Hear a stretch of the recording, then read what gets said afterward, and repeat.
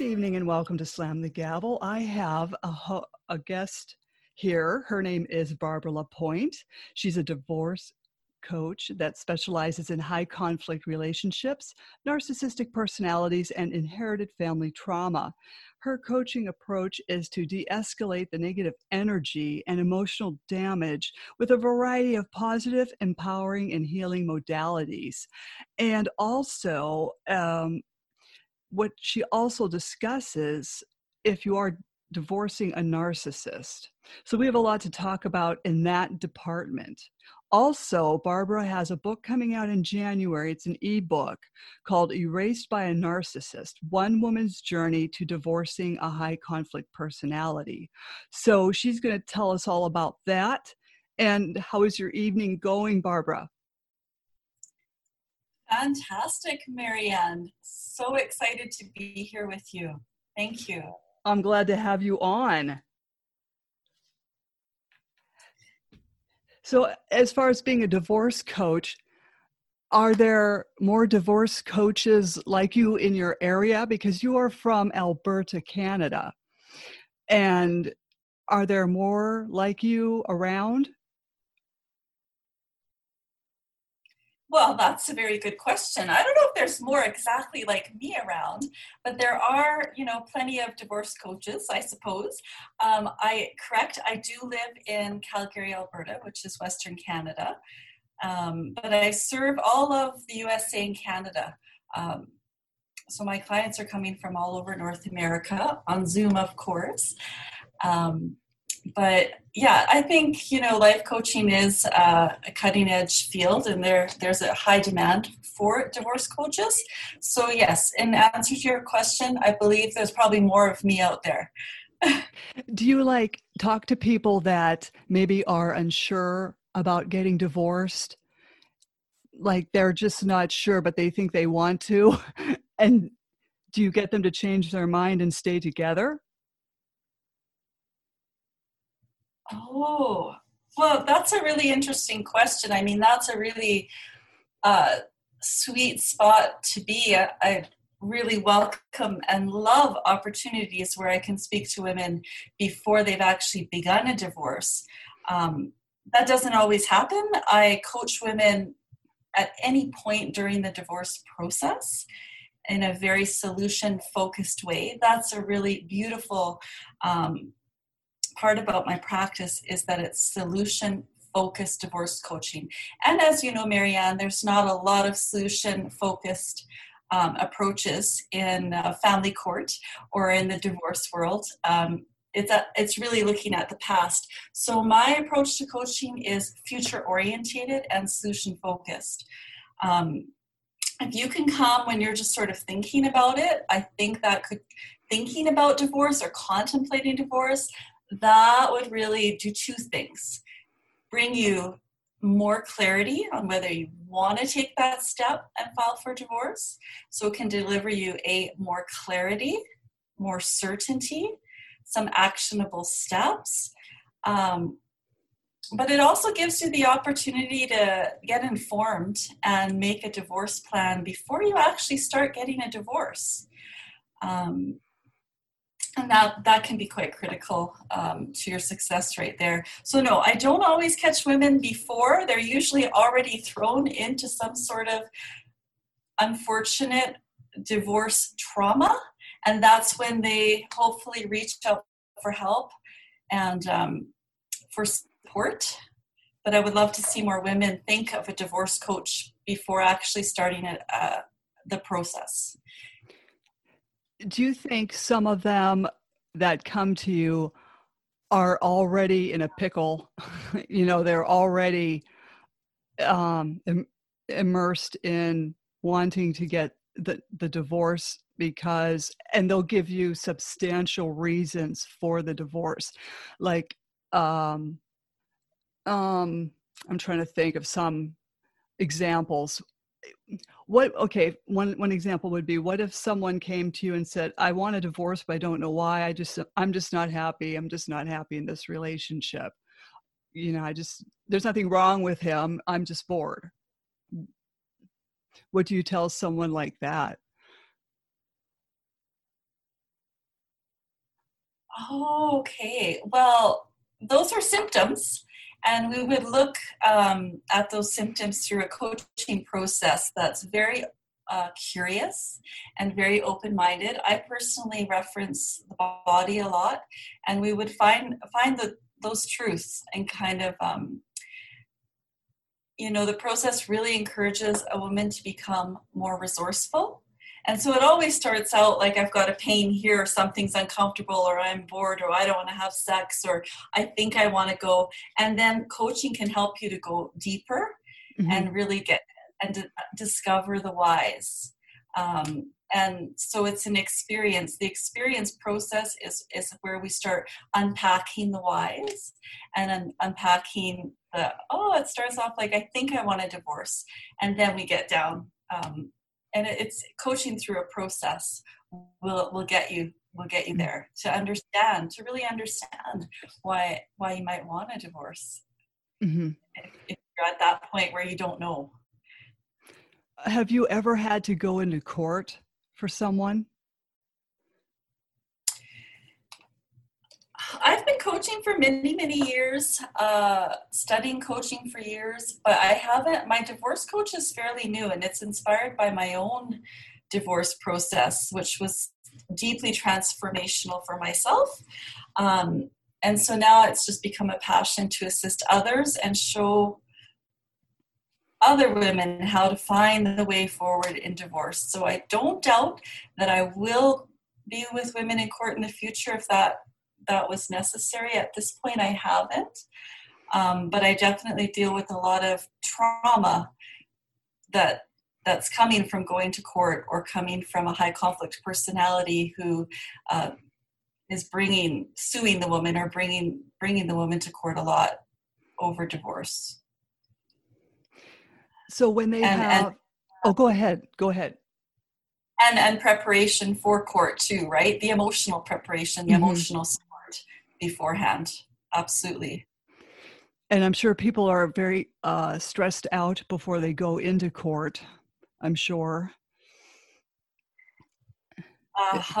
Yes. Well, this is one of the most stressful experiences, as you know, a woman can possibly have. So to say that it tips us off our balance point and takes us out of our center or is an understatement. So yes, that they absolutely are feeling all of those negative emotions of stress and anxiety, nervousness. Quite often I'll see women going through divorce who are experiencing a loss of sleep. Maybe they're caught in an emotional, what we call a limbic loop, where they're having negative thoughts just repeat and repeat and repeat. So all of these core traumas, they live in our body and are some of the things that we address through coaching and through family constellation work as well. Do you give people homework to do during? Yeah, I like to give life strengthening homework after. I usually follow up each session with a strengthening homework so that the work continues from one session to another, and each session strengthens with the homework. And in terms of a court scenario, like you were just referencing, Marianne, probably some preparation work to strengthen oneself before they go in to that type of environment that's not very supportive, that's not very friendly. So lots of self-love strengthening exercises before and after. Now, do you see like the couple, or you're just seeing just the woman?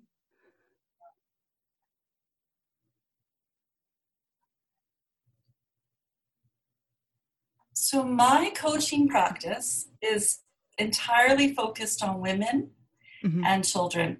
Although I have deep empathy for men and for the entire family unit that's affected.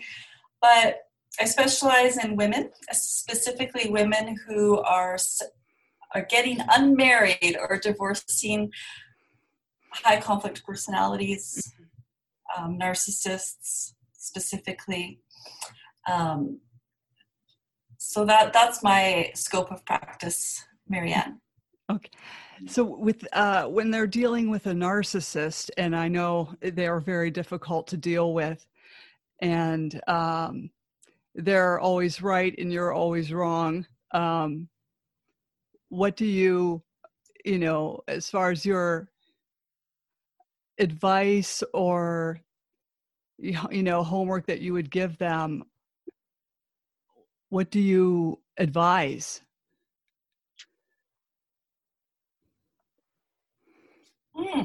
Well, the first thing I would advise is for them to go to my website, where I have a lot of valuable and deeply strengthening worksheets for women that are dealing with high conflict personalities, because sometimes we just need to recognize what it is. As an example, I didn't really even know I was divorcing a narcissist until about 3 years into my process.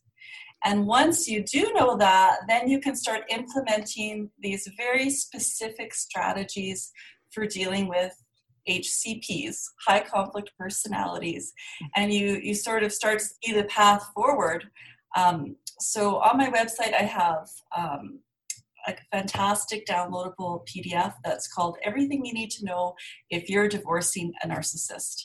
Because if you are, the path forward is different than if you're just dealing with someone who is not a narcissist.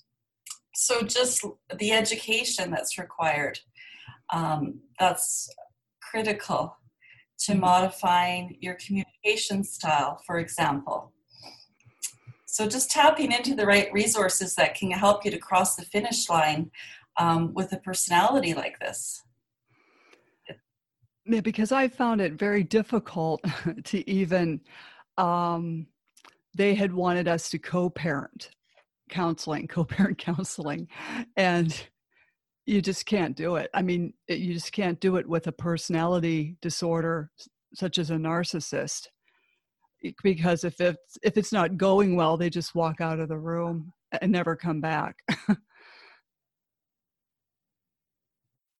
Yeah, well, that's such a powerful example that you just gave, because not only is it life-saving to recognize that you cannot mediate with a narcissist, it's also financially saving, because you won't waste any money on a mediator or on multiple mediation sessions with a narcissist if you already know that you literally and simply, bottom line, you cannot negotiate with a narcissist.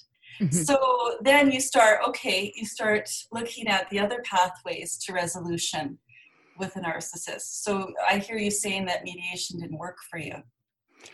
Yeah, that was not going to happen. But and that's super typical, right? Right. So absolutely. And I think this is the case with a lot of people. And what the co-parent counselor should have done was call the judge and let him know that he will not participate and he refuses to come back. And that would have been a contempt of court. But she did not do that.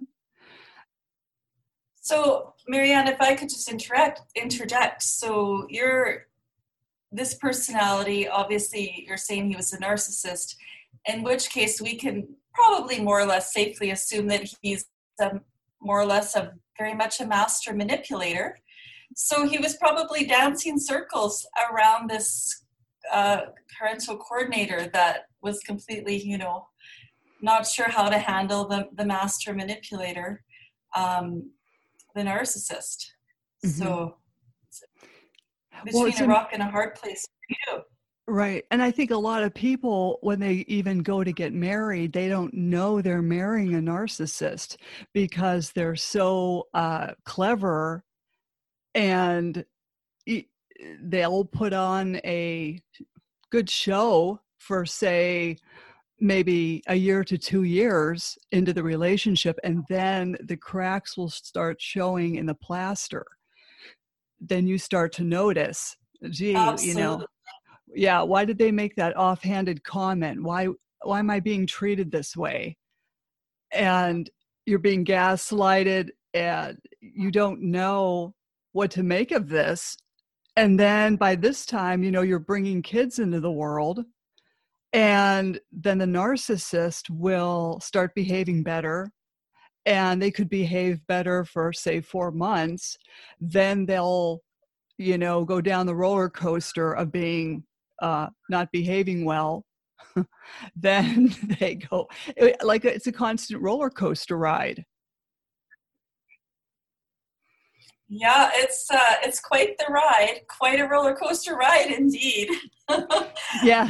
I really hear what you're saying. I mean, what you're describing is that cognitive dissonance that Mm-hmm. women experience when they're in these toxic, abusive relationships or the recipient of narcissistic abuse. So just to deepen a little bit what you were saying about how you didn't know, right? Those cracks that you were describing, the plaster, as you say, in my ebook, Erased by a Narcissist, starts out just simply the statement: no woman who has discovered she is married to a narcissist had any idea what she was signing up for in the beginning, the danger she was in, and the pain that she would come to know all too well. And that I would suggest that's a very typical story of any woman who's become the recipient of narcissistic abuse, which is really one of the most pervasive forms of abuse that a woman can experience, narcissistic abuse. Do you think when women tell you this, do you question his family members? Like, was his father a narcissist? Was the mother a narcissist? Because I used to sit back and I would blame his father. I thought it's got to be him. and here it was his mother. And I found that out. It took me years to find that out. And I was so shocked at that. Had I known, I just would have given him the ring back and split. Oh, Marianne, really? Yes. Because there's nothing worse than a crappy mother-in-law. And the mother-in-law can break the marriage single-handedly if he lets her. And the thing was, he would tell me to stand up to her, and I would. He said, "There, don't you feel better that you stood up to her?" Well, she's still coming at you again, like a narcissist does. Yeah. So then what do you do? Do women say, well, it was his mother or it was his father, they both behave the same? Is this inherited? Right. Well, I love the way you're kind of you're going to the root cause here, Marianne, and you're going to almost not the end of the story, but the end of the story before a whole new story of healing begins. Because when you were looking up at your former husband's mother, your mother-in-law, you're just kind of looking up the family tree. And I think indeed we do find that when we shake the family tree, you'd be surprised what comes out. So, a lot of these behaviors are inherited. They're actually inherited, and the root cause is going back to early family trauma. So even though I have an ebook, for example, called Erased by a Narcissist, and even though I provide women education on how to handle and communicate with a narcissist, at the end of the day, I still have to tell them that narcissism is a label. Still a label at the end of the day. So yeah, it's very likely that your husband, we don't know for sure, but we can assume that we can postulate rather that perhaps he had some early trauma, early childhood trauma, or a parent who was narcissistic. And that is not uncommon at all, that it's actually expressed in the epigenetics. It's expressed in the genes. I've personally found in my journey from healing from narcissistic abuse in my marriage that it wasn't an accident. And it wasn't an accident that I married a narcissist. It was actually the deepest call for healing that I could ever experience. So after, all these years, I'm finally getting to a point of gratitude with it. I wasn't grateful 4 or 5 years ago. I was on the ground, but now I'm feeling gratitude for that, because just as you said, I had to also, like you did, start looking up the family tree and shaking that family tree and realizing that there's more to the picture than meets the eye. Yeah, there certainly is, because people can really put on a show and get you to like them and think they like you when they're very, very, what's the word? I can't think of the word, but they're just liars. Well, well, once you get to know them, yeah, they're skilled. Yeah, they're skilled at lying. That's absolutely for sure. And lying is one of their weapons. But as I think what you're trying to say is they're pretty darn charming. Yes. They can be pretty convincing, pretty charming. And they sometimes will have a sense of grandiosity. They themselves need a lot of admiration. We might call them self-absorbed, but when we start to more deeply engage with them, whether it's 6 months or a year, whatever the timeline is, we start to see that they lack empathy. Really, yes. Honestly, they can even be described as robots, because they lack, and it might sound extreme, but they actually lack the ability to genuinely love another. Would you also classify and that does sound so extreme, but the charm, the gifts. Oh no, go ahead, because I think our Zoom is off, but go ahead. I'm sorry. No, you clicked out there, but what did you say? Would you classify them also as sociopaths? Some narcissists are sociopaths. Some are. I mean, it's quite a complicated sort of field of psychology, but narcissism is a personality disorder. And there's different kinds of narcissists. There's malignant narcissists. Mm-hmm. There's antisocial narcissists. There are sociopathic narcissists that are particularly dangerous if you become a target of blame for a narcissist. That's sociopathic. They really will have no regret or remorse for anything that they do to you. Anything that they fire on that target of blame that's on your back. So they're one of the most dangerous, I would say. And what we know now is that I didn't actually know this. I had my rose-colored glasses on, probably just like you. But there's high conflict people and individuals with narcissistic personality disorder walking around us all the time. It's, mm-hmm. I was talking to one woman, and she was saying that they are demonic. In fact, she felt that they were demonic. They have no empathy. They're evil, and they turn your kids against you. And they really don't care about the kids. They just want to get back at you. And she was going on about them being demon possessed. What do you think of that? That's a really fascinating question. I will say that some of the clients I have, and even speaking on my own behalf, it has almost sort of, it does feel like a spiritual battle, Marianne, sometimes. Mm-hmm. So as a coach, being really neutral, I would look at language. And so if I heard language like the person is demonic, that is a very super emotionally charged word. And that would also be a signpost, probably pointing to trauma.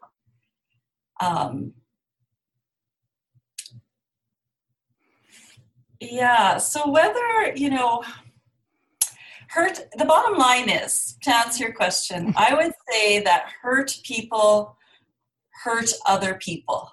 Hmm. And narcissists are very wounded, fragmented, hurt little boys, Hmm. probably suffering from a lot of early trauma with their mother, a break in the bond with their mother. But bottom line is, they are just, little children. But when you're digging in the well of darkness with someone who has absolutely no remorse, no empathy, I can, like, just as a side note, totally recognize how that woman might have said, it feels like that person is demonic. Absolutely. Um, Yep, I was fascinated when she said that, because I kind of wondered the same thing with my situation, because I've never seen anyone behave like this before. yeah, And that's tell me more. oh, I don't know if you want me to. Well, he would come home from work in a dark mood. And, I was just there with, our baby, and I was holding the baby, and he would just was acting very strangely. And it just, I don't know. I can't describe it. It was very weird. It's, yeah, that's, I'm trying to think what to say to that. I guess what's coming forward is just being with a narcissist, or when your life or your body becomes a container to their narcissistic abuse, which might be that narcissistic rage or that dark mood. Um, it's a very unsettling feeling, to say the least. Mhm. Right? Those are really, for the victim or for the recipient of that, some of likely the darkest moments of your soul. Would you agree? Right. That's me. Um, and the thing is with narcissistic abuse, like when you said he was doing things to you that you just couldn't understand or never saw, correct? Right. Before, is that they don't, this type of high conflict personality doesn't get tired of his behavior. So it actually energizes him and fuels him. But for you, it would drain you, hurt you. Um, so that's a very different type of fuel for these type of personalities that have, again, no remorse, no empathy, they lack love. And then they focused all of that energy on you, made you a target. Hmm. The dangerous spot to be. And we know that battling with a narcissist, in conflict, a narcissist's heart rate has actually been shown to slow down, in conflict. Whereas when you and I would again postulate, in conflict, our heart would speed up, the adrenaline would keep going. But for Right. these type of, so they're skilled battlers, they can do this, and we can't. That's very interesting. I've never heard that, but I believe it. And the thing is, what I was thinking is, maybe we should be educating our young people on narcissistic personality disorders while they're in school, as far as middle school to high school, so they can learn about these personality disorders and what to look out for when they go to marry. But then again, when you go to marry, you think you're marrying someone who's wonderful and nice and kind, until things start falling apart, and then it's too late. You've got kids and it's too late. So it's like, you'd like to teach these young people what to look out for or don't marry so quickly, or maybe wait 5 years to get married so you can see these personalities come through. Maybe people should wait when they meet someone, maybe get married in 5 Well, years.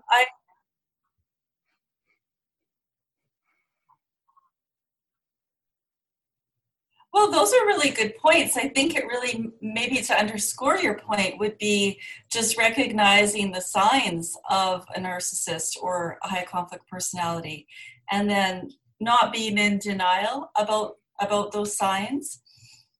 It's not uncommon, I would say, for women to date more than one narcissist. Mm-hmm. So once you're done with one, if you haven't healed what's inside your core, what's inside yourself that allowed you to become susceptible to him in the first place, chances are the next one's going to walk through the door. You could actually experience it again. So, which is really fun to end up mating with two narcissists. Right? Yeah. Way better to know the signs and not deny the signs, and just build that awareness and take time to educate yourself. It is a process. There's a lot to know.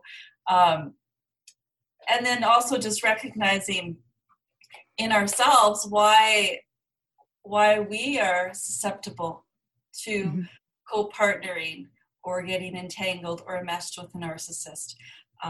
Might be, for example, weak boundaries, low self-esteem, looking to others for approval or authority on your life. There's specific things that make, for example, the narcissist and the empath really highly magnetic towards one another. I know for me, I had to strengthen my boundaries, for example. When I was sort of really dissecting and looking deep in my core as to why did I end up with a narcissist, and that's quite a process too. But not to go on here, Marianne, but with respect to your point about children, there's a great deal of valuable studies out there that demonstrate what happens when a child is raised by a narcissist. Right? That child ends up growing up lacking empathy, for example. That's very true. Right? I know right? And then sometimes for women, not always, if we're partnered with a narcissist, maybe we had narcissistic parents, because again, back to your earlier point, the trauma is inherited. Maybe we had an early break with our mother, early break. So you can trace it back. You can really unpack it all the way through a process of family constellation or early inherited family trauma. Uses an approach called the core language approach, and it takes you right down to your core fears, your core traumas. Yeah. I think that's sad. You've got a nice kid now being raised by a narcissist to be groomed to be empathetic or unempathetic and uncaring and have no compassion for people that are suffering in society. Yes, well, it's almost, just generally speaking, narcissism is, first of all, it's a topic of great interest. Millions of people on the net, millions of people around the world are talking about it, but it's also an epidemic of our age, and it absolutely influences children. I really admire your work, Marianne, and some of the open and candid critiques that you've made about family court, but if we think that family court is not educated or aware about divorce trauma or about abuse in relationships, they're really not even, narcissism really isn't even on their radar. So, and we've talked about this before, it is the narcissistic personality that usually ends up filing for full custody. Yes. Ironically, right? Right. And we're going, what? And how? Why? And there the judge goes, giving him full custody. And you're standing there going, but I'm the compassionate one. Yeah, and family court is very systemic. It's a system, and it doesn't recognize abuse. But then again, we go back to the charming master manipulators that narcissists are, but they're also persuasive blamers, is what Bill Eddy calls them. Bill Eddy is the founder of the High Conflict Institute in San Francisco. And so Bill Eddy has written a whole bunch of books about narcissism, and I know you've read them too. But yeah, he calls narcissists persuasive blamers, and they are. Yes. I mean, you called them liars, and I agree. And they're also persuasive blamers. But the issue is whether they're a malignant narcissist or an antisocial personality disorder narcissist or a sociopathic narcissist or just somewhere on the scope, because it is a scope. Oftentimes, they can actually make a project out of punishing you if you end the relationship with a divorce because they feel abandoned. So that's when a target goes on your back. And that's when they're making a project out of punishing you for wanting to end the relationship. That might take the form of a property battle, or it might take the form of a custody battle. And like we were just saying, often the narcissist will file for sole custody, and then you find yourself exactly in a situation you could never, ever imagine. So too bad you didn't call that divorce coach right before you were thinking of filing for divorce with the narcissist. Right. So what advice do you give people that, do you warn them and say, okay, this narcissist is going to go after full custody of your children? Do you warn people? My practice really, I'm really passionate about the healing aspect of it, but I do offer mentor calls or more consultations as well, and there are definite signposts to that. And so it's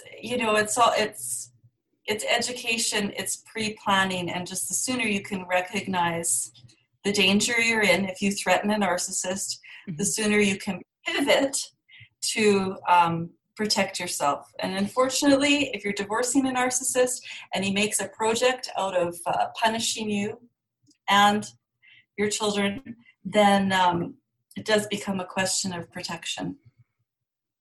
That's just so sad that they don't care about these kids. They want to go after the target to make them pay.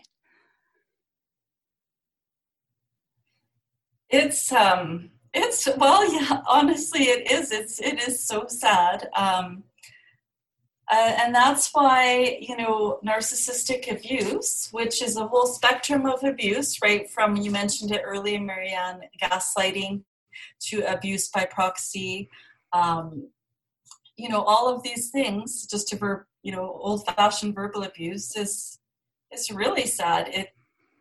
It strips his victim down. It strips her down to nothing. And, it's crippling and it's prolonged. It's prolonged. So if you filed for divorce with a narcissist, he's going to go into feeling abandoned. Chances are you've already been experiencing narcissistic abuse on some level prior to filing. So maybe even be a couple of years. So you're already at a weakened place.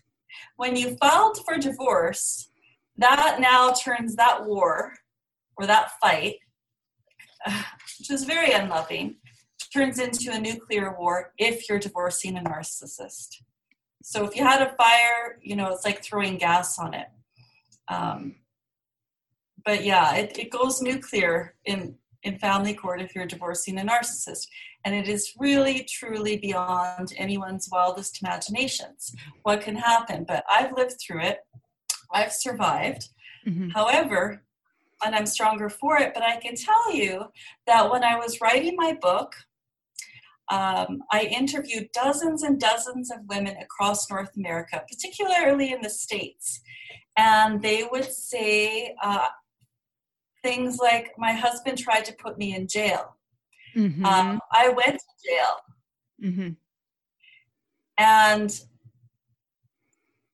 it was such a deeply healing experience for me to talk to these women and interview them for my book, because oftentimes it was exactly like looking in a mirror and going back in time.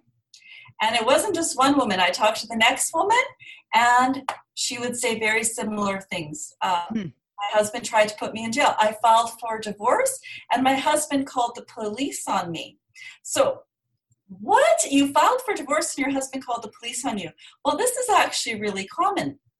And it falls perfectly in line with the antisocial narcissistic personality disorder. So readers, listeners, if you haven't read 5 Personalities That Can Ruin Your Life by Bill Eddy, that's the book to pick up. Go right to antisocial and you'll see the profile that this typical of this type of personality, that they will call the police on you because in their mind it is actually a crime. So once I started hearing all of these stories, which were actually really similar to mine, I had the police called on me 6 times. And the day I filed for divorce, I came home and the police were here. And I spoke to a beautiful woman in Southern California who same thing. She was picked up. She was thrown in jail. She was living on a farm. She left her 4 children behind while she was put in jail. She had all her farm animals that she couldn't attend to. She then became homeless. And these are the kind of unimaginable consequences of really not pre-planning your divorce, but we just don't know what happens when we fall down the rabbit hole and the matrix of divorcing a narcissist. Of course, we're talking about this specific personality disorder, and it's extremely unloving. And I'm sure, there are loving divorces out there, but not a lot.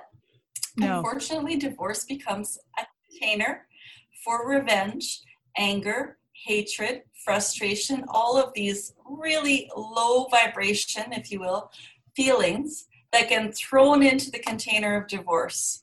And divorce really isn't a place for those emotions.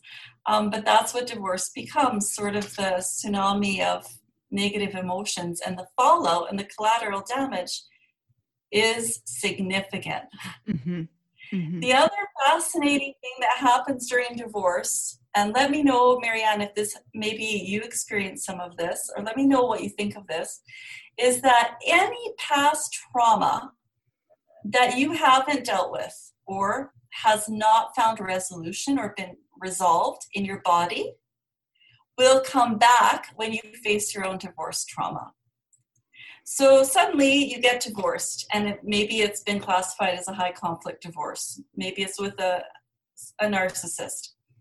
And then you might all of a sudden be dealing with your parents' divorce. And then you've got, the issues with custody and your children. And it's this complicated matrix of trauma. Anything that's not resolved from your childhood will come up and be called to heal during divorce. But you might just flood yourself you get flooded with traumas that need to be addressed during divorce.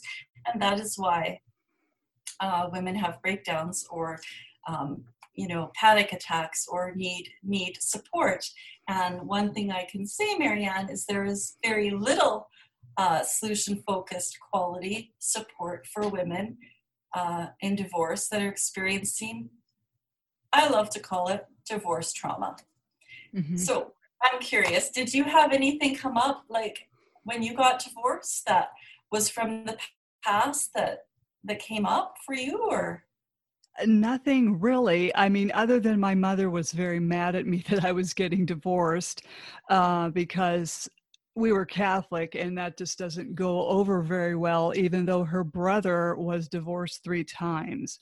But it's okay for him, but not for me. Ah. But just having to deal with her. But she eventually got over it. It took her a couple of years, but it just took her a long time.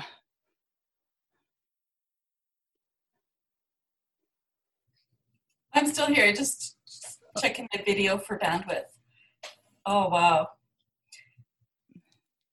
That's one thing I noticed interviewing women in the States versus interviewing divorcees in Canada, was that the family was much more involved with my women in the States, with clients in the States. The family dynamic was bigger. In Canada, the family was, in-laws weren't so much involved like your mom, but definitely noticed that extra layer when I spoke with women in the States, and religion as well in the States came up in my interviews as an added layer of shame or guilt. Or yeah, it was just at odds with my mother through the whole thing, and she had said, well, God hates divorce. And I thought, let me check this out. So I called up a rabbi and I asked him, I said, I don't know if this is true, but does God hate divorce? And he said, no, Jesus hates divorce. God allowed Moses to install divorce because people were killing each other left and right. So he had to do something with these people. So, but then when Jesus came along, he wanted everyone to not do that, but it was already installed when he walked the face of the earth. oh. And then the rabbi told me, he said, I don't think you should get a divorce. And I said, well, he's doing this and he's throwing heavy objects and he's scaring my children. And then he said, oh, then you should get a divorce. I said, okay, thanks, bye. Exactly. That's interesting. There's a woman in the United States, I don't know if you've heard of her, Gretchen Baskerville, and she wrote a book called The Life-Saving Divorce, and it's specifically from a very Christian perspective and addresses issues like that of God hating divorce, or, there's even pastors' wives who are being abused in the United States and are reluctant to get a divorce. But yeah, that's interesting. I don't know if the vow should have been till death do you part, or until the death of the relationship. Yeah, exactly. Or once the narcissistic personality disorder comes out, then you can divorce him. Exactly. You know? I like that one the best, Marianne. Save yourself hundreds of thousands of dollars, if not millions of dollars. Because that's the other thing that's coming up right now, is that it's a more prolonged divorce with this type of personality, and it's more expensive because it's more prolonged. So the higher the conflict, the more expensive it's going to be. So the investment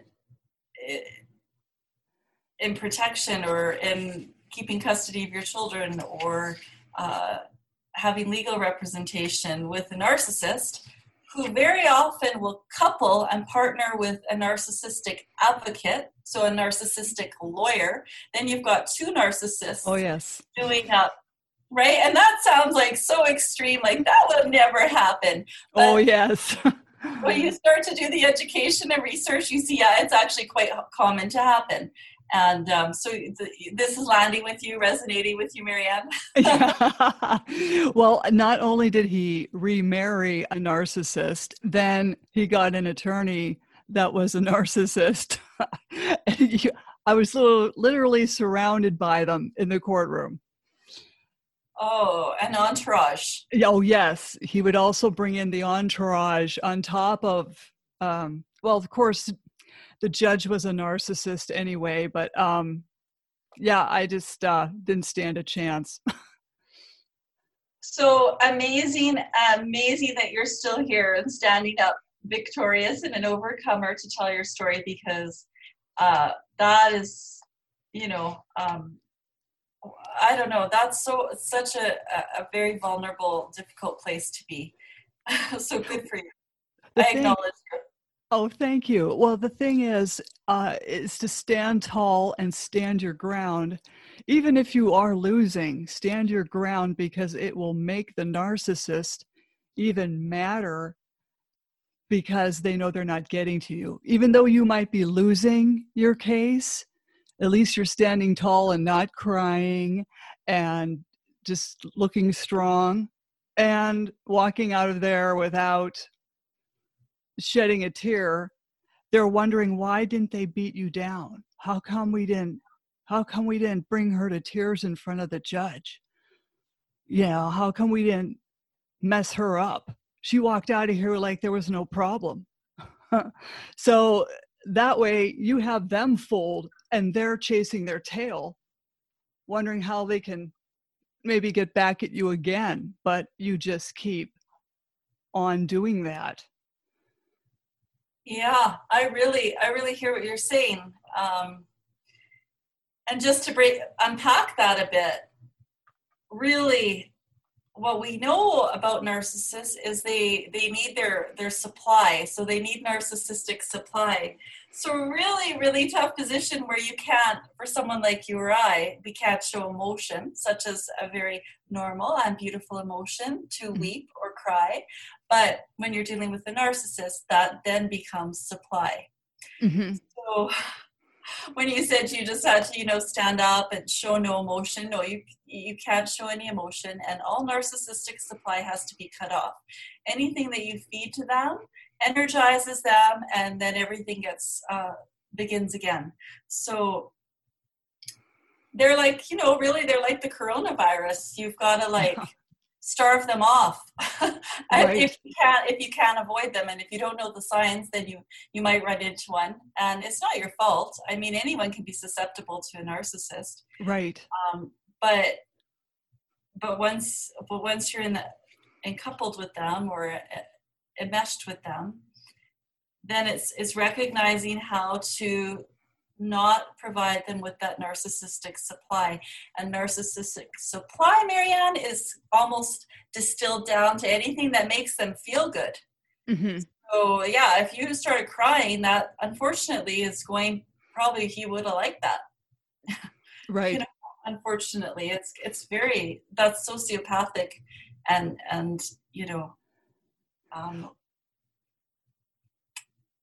go ahead. Well, even in the marriage when he was nasty to me, I was not going to give in and start crying. I just still stood firm and said, don't talk to me like that. Don't ever talk to me like that again. Stop it. I mean, it was like dealing with a 16-year-old, like a abusive 16-year-old boyfriend. You know what I'm saying? And then once I finally divorced him, then we're going into this courtroom and I'm just still standing there, staring at them, wondering how can you behave like this?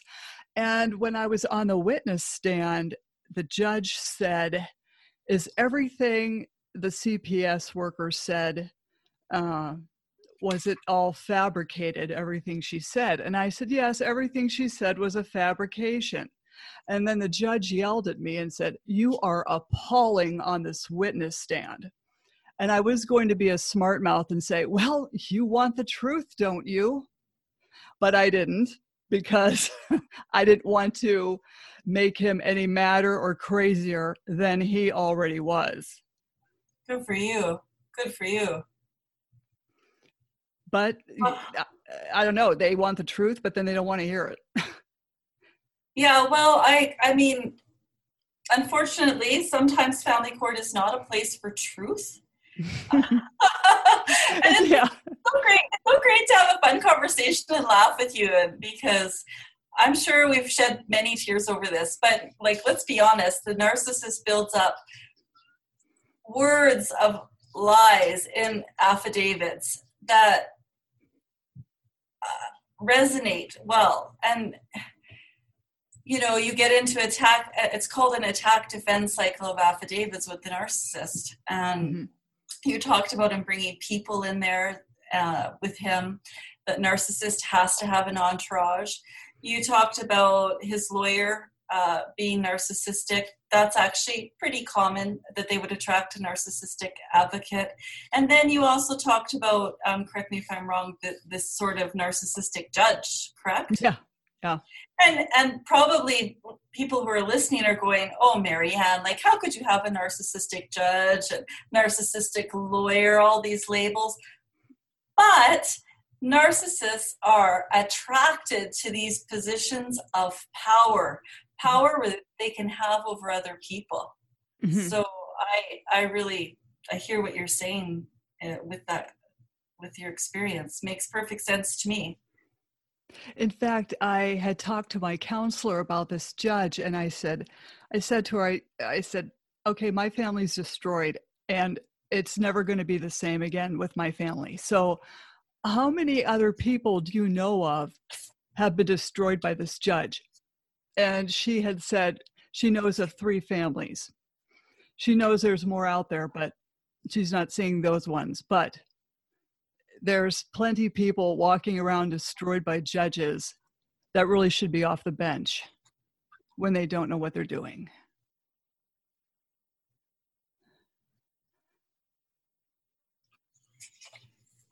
Well, I couldn't agree more with you. And again, in my practice, this would be more on a mentor consultation side, but family court is not a friendly place.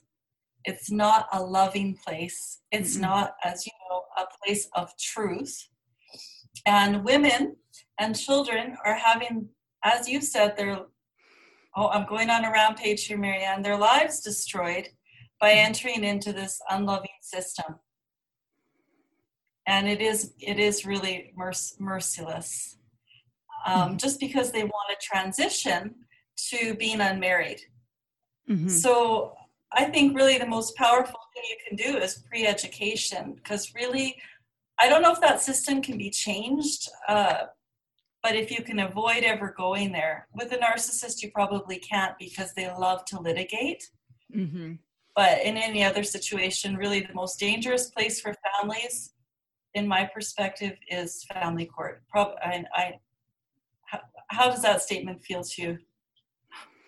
Yeah, family court is a very toxic dumping ground of who can get away with what and perjure themselves on the witness stand all the time. Yeah, absolutely. I mean, it's there's kind of a common phrase, mostly used, I think, in the USA versus Canada, but it's called the silver bullet.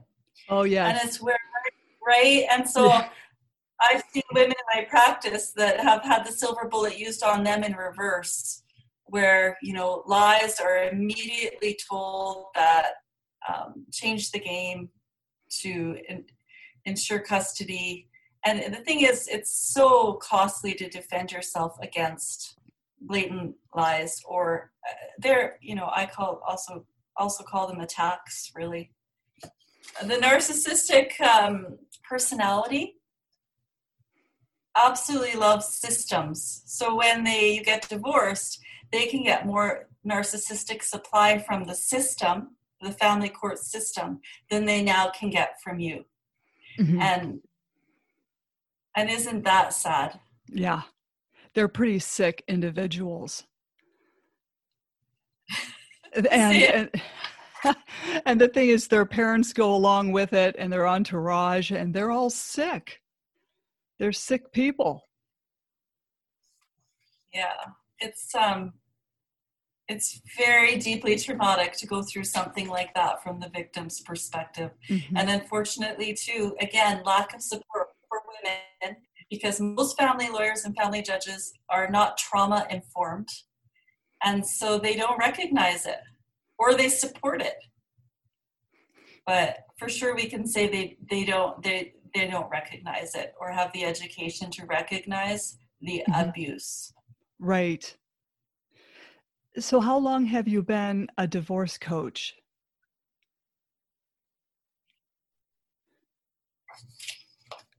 Well, I've been working on a practice with a team of healing professionals for the last year. Okay. And I'm launching a new practice in January. So I've been working on it for a year and launching a new practice focused specifically on women and in January. So I'll be launching with my new ebook called Erased by a Narcissist, which outlines the journey of a high conflict divorce in Canada and really gives some strategies to women and a lot of valuable information to help them see what they're getting into before they get into it. And then I also have an online course that is complementing the practice called Narcissism 101 for Women. And that's an online course that will provide the education and help you to see the stars in the darkness and make sure that you stop the cycle of partnering with narcissistic men. Right.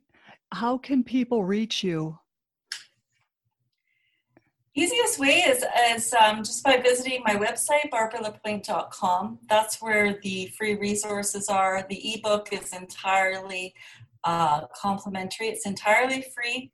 You can also email me at barbaralapointe@gmail.com, and I'll send you out those resources or send you out the ebook just to hopefully really support a woman on her journey. Journey to liberation, journey to freedom. Definitely. Is there anything else you'd like to add?